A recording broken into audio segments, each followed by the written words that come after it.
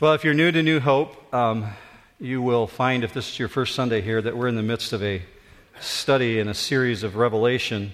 And this is week 21, so we're about halfway through because we're in it for about 40 weeks. And what you have stepped into this morning might be quite shocking to you because we're going to be looking at the Antichrist a little bit. Chapter 11 is the first mention of the beast, 666, the Antichrist. In 2 weeks, in 3 weeks also, we're going to be looking more intently at the nature and the character of the Antichrist. But today, specifically in chapter 11, we're going to look at two guys who are going to go head-to-head with the Antichrist. Two men who are witnesses that God places in Jerusalem during the last days to speak powerfully for the people of Israel who have walked away from God and rejected Him. So we see, even in the last days in the book of Revelation, God still calling the Jewish people, as well as the Gentile world, back to Himself, calling all races of men back. But specifically, He places these two individuals there as powerful, powerful witnesses. If you go back thousands of years, and I do mean multiple thousands of years, to the time of Abraham, Isaac, and Jacob, you're going to see appearing on the scenes prophets, men who were not just looking into the future, but men who spoke with what Scripture calls a prophecy gift, meaning they exhorted people to return to God, people who had rejected Him. You find it, first of all, you'll see this one up on the screen in 2 Kings chapter 17. God telling people about who the prophets were. The Lord warned Israel and Judah through all His prophets and every seer, saying, "Turn from your evil ways and keep my commandments, my statutes according to all the law which I commanded your fathers, and which I sent to you through my servants, the prophets." Men such as Elijah, Elisha, Obadiah, Jonah, Micah, Jeremiah, all spent their lifetime trying to get people to return to God. You find them littered throughout the Old Testament. As a matter of fact, Jeremiah was so consumed with telling people about who God was that he went to some extraordinary measures to get their attention. Jeremiah is called the crying prophet. He went his entire lifetime without seeing one single individual return to God. That's not a success rate. But he did what God called him to do. He was faithful in the midst of discouragement. He was so consumed with preaching the word that as he roamed through the streets of Jerusalem, he took off his clothes at nighttime to get people's attention and wandered through the streets naked. You ever seen a naked preacher? You're not about to. Jeremiah was so consumed with his desire to call people back to God that he actually built fires out of dung, out of feces. And as the smoke gathered up, people would say, "Oh, what a stink." And when they would comment on it, he'd say, "Let me tell you about God." He did extraordinary things to try and call people back. All the prophets experienced the kind of resistance that he experienced. It was painful for them. But God used them because they were wandering away. Now, in the New Testament, you see prophets pop up on the scene. Paul would have been considered a prophet. Paul proclaimed this. Look with me up on the screen. You'll see it in Romans 10:13. "Whoever will call on the name of the Lord will be saved." He said that publicly. And then he followed it up with a rhetorical question in verse 14. He says, "How then will they call on him in whom they have not believed? And how will they believe in him whom they have not heard? And how will they hear without a preacher?" See, Paul asked the question that we need to think of when we think of the book of Revelation. How will these people here who live in the last days, how will they understand that God's calling them back through all these acts of judgment, all these plagues, without a speaker? So first he chooses those 144,000 that you learned about a few weeks back. Now we see he chooses two guys who are powerful witnesses that step onto the scene. In this chapter, we're going to see that they're going to experience some head-to-head confrontation with the Antichrist. This is a very, very difficult chapter. As a matter of fact, most theologians will say what you're about to look at is the most difficult chapter in the book of Revelation. mostly because it is filled with minutia. Some of the people in the 9 o'clock service left going, "Oh, my head hurts." I'm sorry, I'm telling you in advance. It's just a lot of detail. There's a lot to take in. So rather than getting bogged down in the minutia, we're going to try and see that overarching principle. And here's the overarching principle that comes out of it. What God calls you to do specifically, He will take you through it if He's called you to do it. You're going to see that in the life of these individuals. So open up your Bible to Revelation chapter 11 and verse 1. If you're new here and you don't have a Bible with you, you'll find them in the pew racks in front of you. And you are welcome to take one of those Bibles with you when you leave today. We really want you to have God's Word in your hand. So Revelation chapter 11 and verse 1. Then there was given me a measuring rod like a staff, and someone said, "Get up and measure the temple of God and the altar and those who worship in it. Leave out the court which is outside the temple, and do not measure it, for it has been given to the nations, and they will tread underfoot the holy city for 42 months. So John immediately gets to step out of observer mode. He's not just a writer looking at this story. He's now called to participate. And somebody gives him a tape measure. He's handed this measuring rod, and he's told to go out and measure the temple. Well, here's what's remarkable about that. This temple that we think of when we think of Scripture doesn't exist in John's lifetime. If you know anything about archaeology or anything about history at all, you understand that the Romans in AD 70 descended upon Israel and obliterated Israel as a nation, and they destroyed the temple. The beautiful temple that was built by Solomon and then rebuilt by Herod the Great was destroyed in AD 70. And John's writing this in AD 96, 26 years after the fact. Yet he's being told to measure the temple. So obviously he's looking forward in time to a temple that's going to be built that hasn't been built yet. The presence of this temple must have been incredibly encouraging to John, because as a Jew, they long for the temple to be rebuilt. It is the greatest desire of Jewish people to once again have a temple built. One of the things that we're told to watch for in the last days as an indication that they're approaching is the reconstruction of the Jewish temple. It's throughout Scripture that there will be an actual temple in which sacrifices will take place again, built in Jerusalem. There's a couple problems with that. First one is the Muslim Dome of the Rock, the third holiest shrine to Islam, sits in the very location where the third temple, what we'll call the Tribulation Temple, is to be built. Now, if you know anything at all about the friction between Jews and Muslims, you know it's very unlikely in our current political climate for that to happen. Nonetheless, the Jewish people are very determined individuals, and they are undaunted. So, in the last 20 years, they have moved forcefully advancing with their plans of reconstructing the temple so that when the moment is right, totally absent of Christianity, they don't care about what Revelation says. They want their temple. And so they're moving forward with their plans. I want to show you 3 images that'll help you understand how far advanced they are in the process of actually bringing this together. The first thing I want you to see is what an architect has been working on. This is an architect's rendering, a 3D rendering. Let's go ahead and see that first one, Alex. This is the Jewish temple as they intend to reconstruct it on the Dome of the Rock, looking very similar to the ancient temples that were built previously. Let's go to the next image. In front of the temple, there will be an altar, and on that altar, they have to sacrifice specific animals. According to the book of Deuteronomy and the book of Leviticus, there are specific animals that have to be used for sacrifices.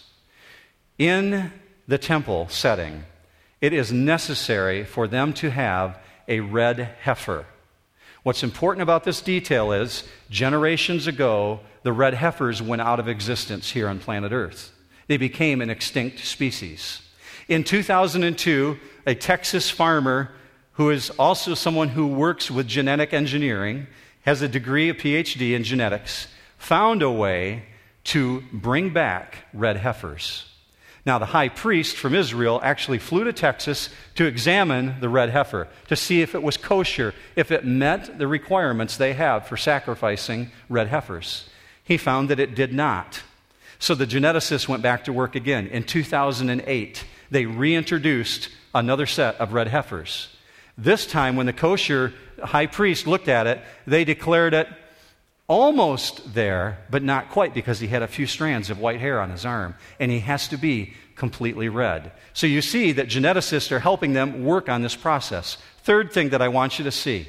This is a really important detail, because there's a group called the Temple Institute who have been working on this process for about 15 years now. Look with me on the screen at this golden candelabra. This candelabra was rebuilt about 6 years ago. If I was standing next to it, you would find that it's at my head height. That's how big it is. This is an exact replica of the candelabra, the menorah, we call it, that was carried away by the Romans to Rome and then melted down for its gold content. This, among 90 other pieces, 90 other artifacts, have been rebuilt by the Temple Institute. They're storing all these items in a warehouse, waiting for the moment when they recapture that land, that piece where the Dome of the Rock is at. John wrote about this 2,000 years ago, that this temple would be back again. Now, the Jews are not doing this because the book of Revelation says it. They're doing it because God has placed within them a longing to see this borne out. Now, specifically, why measure the temple? Do you get online once a week and check your bank accounts? Do you maybe once a month check your stock reports? Do you measure the things that you own? That's that phrase here. God's telling John to measure the thing that belongs to him. This temple belongs to God. And he's not only measuring the temple, he's measuring the altar and those who are worshiping within it. He's saying, these are mine. I am calling these people to myself. Because you're seeing here in the last days that God is pouring out his Spirit on Israel and calling Jews as well as Gentiles, saying, hey, pay attention. I'm at work here. And you only have a little bit of time to respond. This is in keeping with what Zechariah the prophet wrote in the Old Testament. Look on the screen, Zechariah 12:10. I will pour out on the house of David and on the inhabitants of Jerusalem the spirit of grace and of supplication, so that they will look on me whom they have pierced, and they will mourn for him as one mourns for an only son, and they will weep bitterly over him, like the bitter weeping over a firstborn. In that day there will be great mourning in Jerusalem. Who are they mourning over? Jesus. They're mourning over the nation of Israel that for generations rejected their Messiah. And now they're realizing it was really him all this time. It was him. And they're mourning as one mourns for a firstborn. So it's in fulfillment with Scripture. Now, this reawakening of the Jewish nation caused an insane jealousy from the Antichrist. And the first mention that we see of him is when he's referred to as the beast. So as the Jews are carrying out their sacrifices in the temple, and they're going about the process of worshiping God again, and they're turning to Christ, the Antichrist goes ballistic. And he gets extremely upset. I'll teach you about that in a couple of weeks, but the period of time is known as the abomination of desolation. The abomination of desolation is when the Antichrist enters the Jewish temple and sets up a throne for himself so that he'll be worshipped. Paul wrote about this in 2 Thessalonians. Look with me up on the screen. This is at the middle point of the tribulation. Let no one in any way deceive you, for it will not come, meaning the day of the Lord, the last days, for it will not come unless the apostasy comes first and the man of lawlessness is revealed, the son of destruction, speaking of the Antichrist, who opposes and exalts himself above every so-called God or object of worship. So, what does he do? So that he takes his seat in the temple of God, displaying himself as being God. Paul writing about, what Daniel wrote about, what we're learning about in Revelation, that in the last days, the Antichrist, when he appears on the scene, is going to stop at the midpoint and say, you will not worship that God, worship me. for I am God. That's what he's going to declare himself as. So we see here specific instructions that say, leave out the outer part of the temple. Don't measure it, John. Well, why would he tell him that? Because John is a believer in Christ. And at this point in time, Jews and Gentiles have come together. They are the church triumphant. It would be natural for John to want to measure the outer court of the Gentiles. That's what this is referring to. The outer court where the Gentiles worshiped. You see, if you understand in Judaism, the temple that sat at the very center was surrounded by the temple where men could gather, surrounded by that with the temple of women, the court of women, and then outside that, the court of the Gentiles. And the Gentiles could never go beyond their boundary line. So the instructions here are, don't measure the court of Gentiles. I think this is one of the strongest arguments for a pre-trib rapture of the church in this context right here, in understanding that John has to be told not to measure the outer court where the Gentiles dwell. Because it would be natural for John to say, why not? Look with me on the screen at Colossians 3:11. John understood this principle. There is no distinction between Greek and Jew, circumcised and uncircumcised. Paul wrote about this also in the book of Ephesians. Ephesians 2:14. Christ is our peace, who made both groups into one and broke down the barrier of the dividing wall by abolishing his flesh the enmity, which is the law of the commandments contained in ordinances, so that in himself he might make the two into one new man, meaning Jews and Gentiles brought together, thus establishing peace, and might reconcile them both in one body to God through the cross, by it having put to death the enmity. But now John's being told, leave the Gentiles out. Why? Because I believe at this point in time, the church has been raptured away and already taken. And so he has to be told specifically, leave them out. These are the people who are opposed to me. Measure the people within the temple. These are the people who belong to me. This is a culmination of the time that Jesus referred to as the time of the Gentiles. Look up on the screen, Luke 21:24. Jesus is speaking here. And Jerusalem will be trampled underfoot by the Gentiles until the time of the Gentiles are fulfilled. Okay, is your brain hurting yet? That's a lot of information, isn't it? And we see here the beginning of the destruction of the city of Jerusalem because Antichrist sets up his throne. He begins to trample under the city of Jerusalem along with all those who are opposed to God. But despite his efforts, despite his best attempts, he cannot eliminate the two witnesses that you're about to learn about.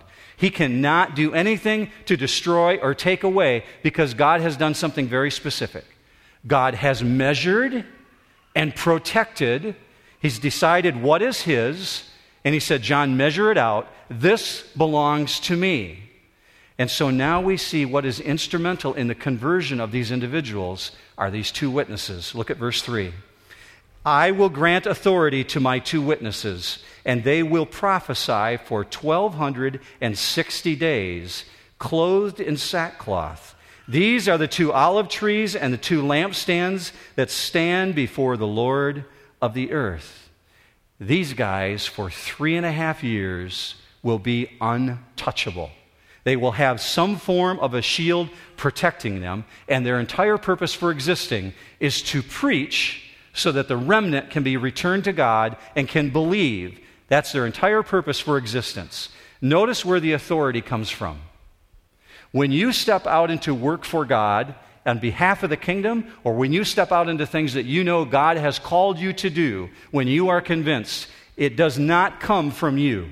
You do not give yourself authority or power. It comes from God alone. So he says specifically about these witnesses, I will grant them authority to give them some very specific powers that you're about to learn about. So this power comes from God alone. And at this point, he has not identified who they are. He just says, my two witnesses. The word witnesses is the word martyr, where we get the word martus. Multiple martyrs. There's two of them here. And so they're going to experience death because they proclaim the gospel of Christ. And look at the detail. They will prophesy 1,260 days. I want you to note as you work through the book of Revelation, you're going to see the numbers 3.5 years, 42 months, 1,260 days. You get your calculator out and figure out any way you want, it exactly figures out every single time to 3.5 years. There's no division of it. 3.5 years in which God's going to be using these individuals to do something that you do every time you speak on behalf of God. Do you know that every time you speak on behalf of the kingdom, you do what these two individuals do? I want you to see the definition for it. The word is propheteo. It means to prophesy.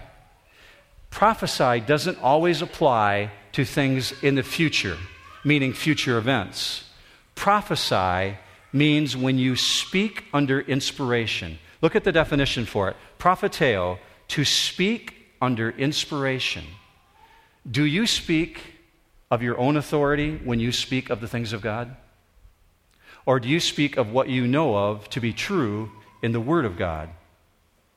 If that's the case, you're speaking under the authority of God's Holy Spirit working through you.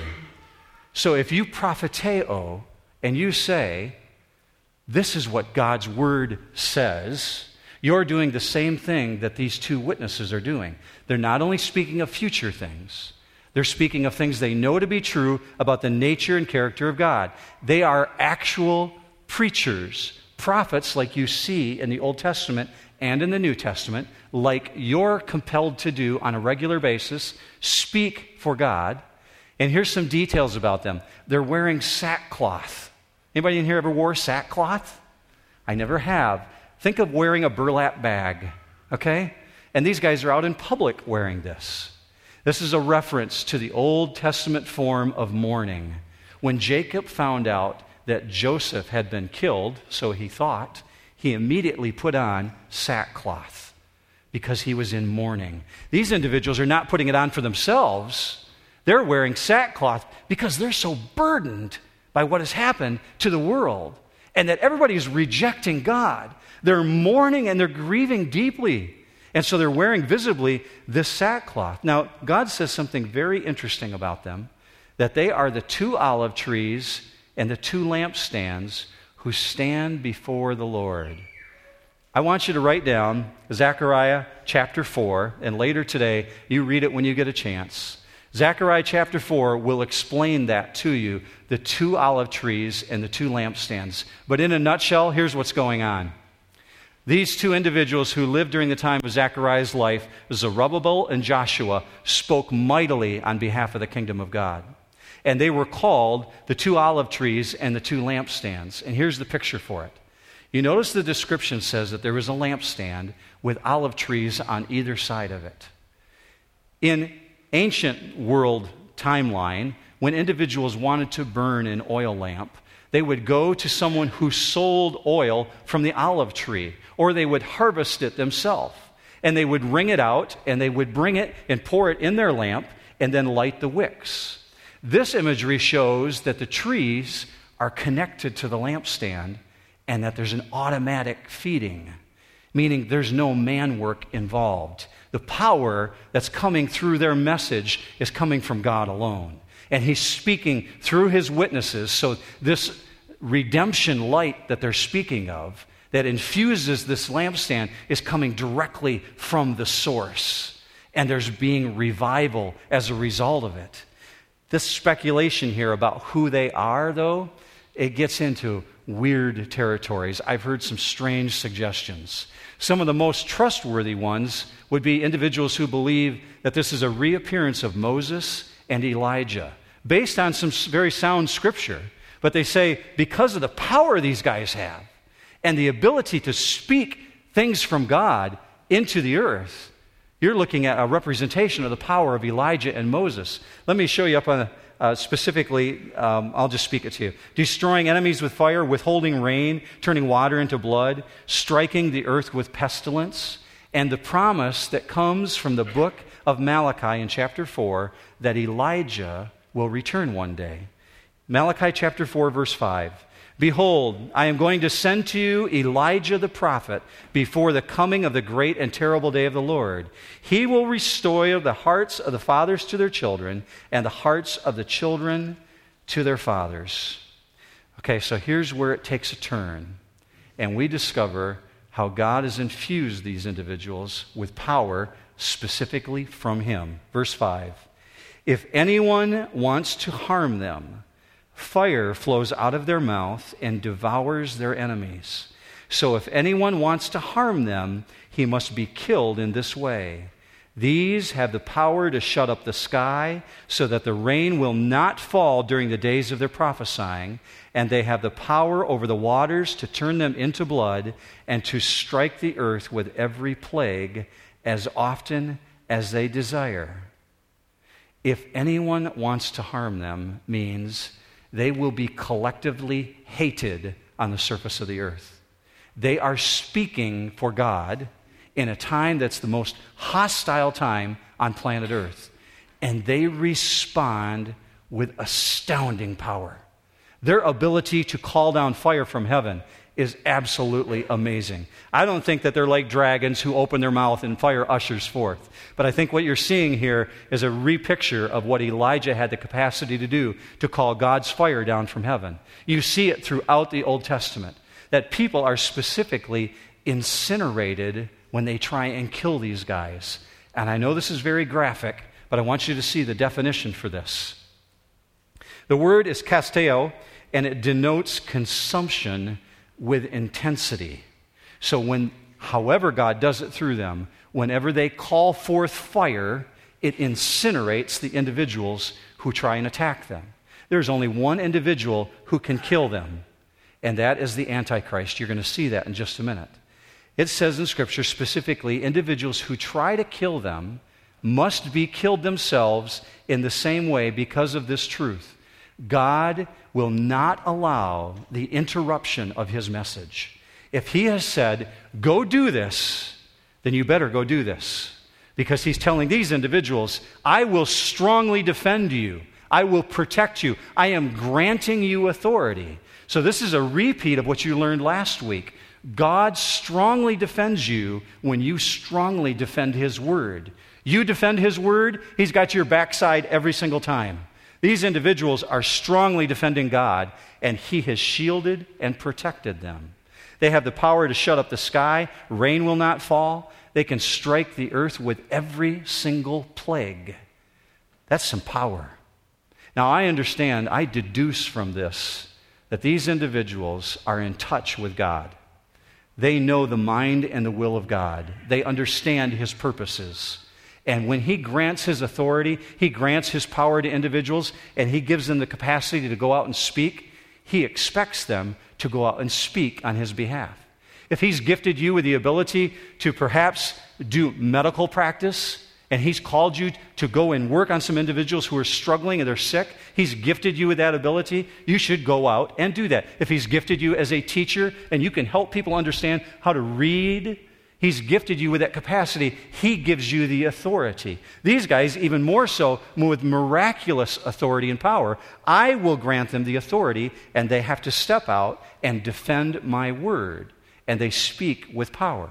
So just like Noah, just like Moses, just like Jonah, just like Elijah, just like Peter, these guys are proclaiming God's judgment on the earth, and they're calling people to return to God. How do you think the Antichrist is going to respond to that? Exactly what you think. He's going to go head to head with them. People will be searching for a way to desperately destroy these guys because they're calling these plagues down, and they won't be able to until something specifically happens. Look with me at verse 7. When they have finished their testimony, the beast that comes up out of the abyss will make war with them and overcome them and kill them. If you're going to underline anything in this section at all, I would take that section right there and underline those words, when they have finished. Some of you were here 3 weeks ago when Ron taught on the Feast of the Tabernacles and the trumpets and gave you an explanation what those different celebrations meant. In the midst of his teaching, he played a video for you. The video was produced by my son Adam at a church down in South Carolina. It's called Zach's Story. In this particular video, Zach is being interviewed because he's dying with cancer. It was produced a couple weeks ago.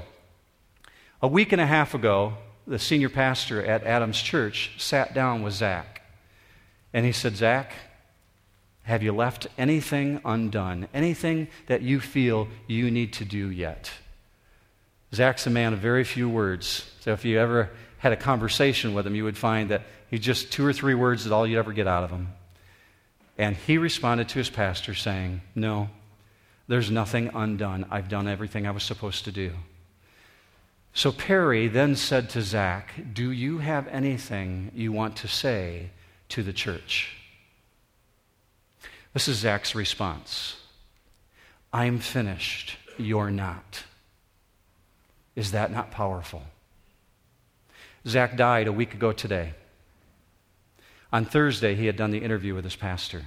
On Tuesday, they held the funeral. And everybody in the church heard him say, "I'm finished, you're not, so get out there." These individuals were finished with what God had called them to do. They had completed the task that they had been called to. So when they were finished, the Antichrist comes up out of the abyss, and notice his origin. It speaks specifically that he ascends from out of the abyss. We're going to study him a little bit more in detail in a couple weeks. You'll understand his makeup. But at this point, he's going head to head with these 2 powerful prophets who have all this power that they're able to call down from heaven. This is very consistent with the nature and the character of Satan. This is not Satan. Satan is always referred to as the dragon. This is the beast, the Antichrist, the one who is infused with power from Satan. Daniel saw this also. Looking back, way back in time, Daniel wrote about this. Daniel 7:21. "As I watched, this horn," meaning the Antichrist, "was waging war against the saints and defeating them." So let's look at the last couple verses and see how this wraps up. Verse 8. "And their dead bodies will lie in the streets of the great city, which mystically is called Sodom and Egypt, where also their Lord was crucified. These from the peoples and tribes and tongues and nations will look at their dead bodies for 3.5 days and will not permit their dead bodies to be laid in a tomb. And those who dwell on the earth will rejoice over them and celebrate, and they will send gifts to one another, because these 2 prophets tormented those who dwell on the earth." So when it says that they're laying in the streets of the city where their Lord was crucified, what city is that? Jerusalem. They're so apostate, they're so far removed from God that they're compared to Sodom and Egypt, the place where their Lord was crucified. And notice this detail. Peoples, tribes, tongues, and nations will look upon them as they lay in the streets.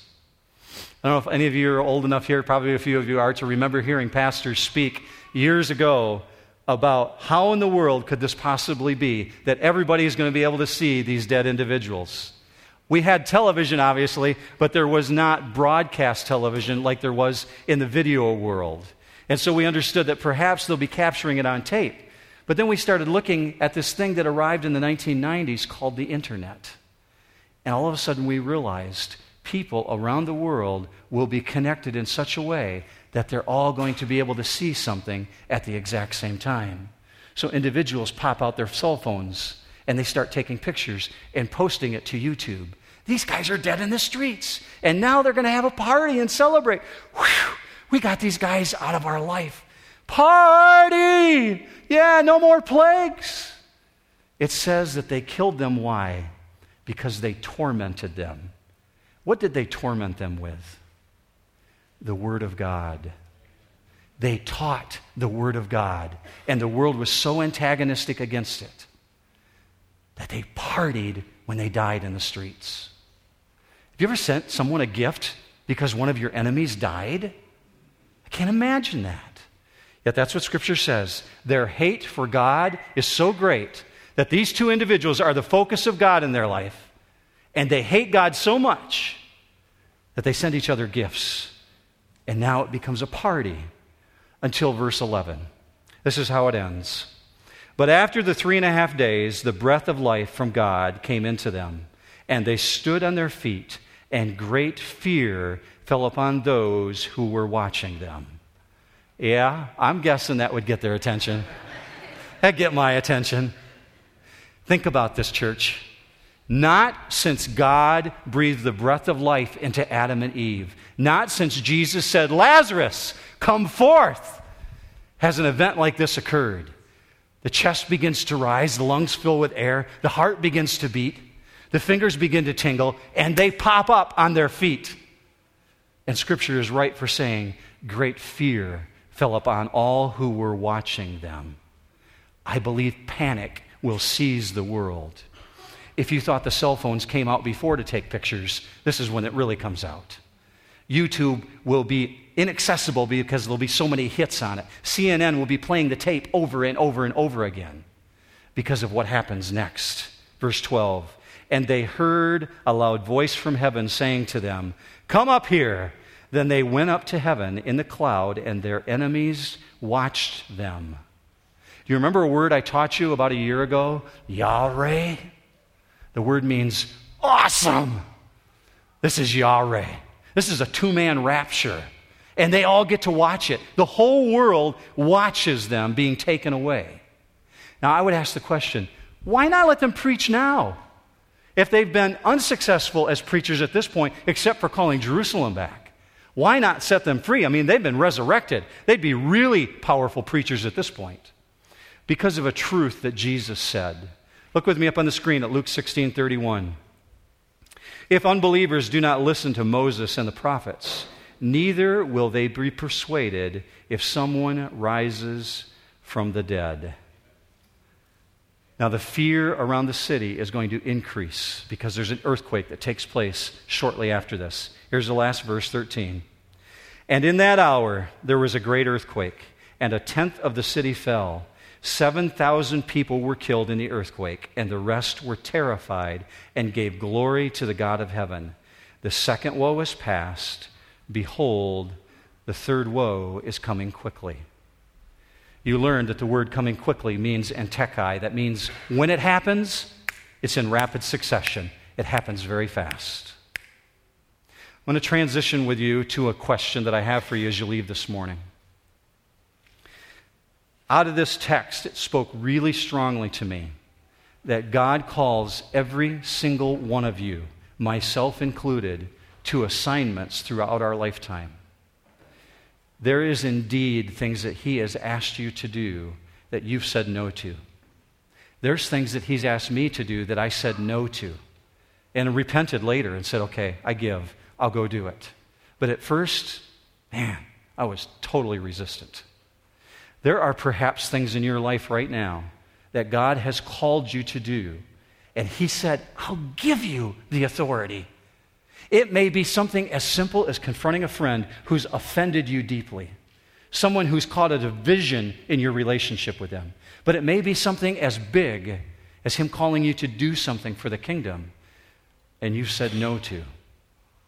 I bet in the moment that I suggested that, it popped into your mind. That's the very thing I want to leave you with this morning, that as you leave, I'm going to pray for you to identify what that thing is that God's called you to do. And you know this for sure. If He has called you to do it, He will take you through it. And when you are finished, then He can move you on to your next assignment. But you have to honor His request to you first, if you're truly His servants. So let's pray together as a church that we can identify those things. Would you bow with me?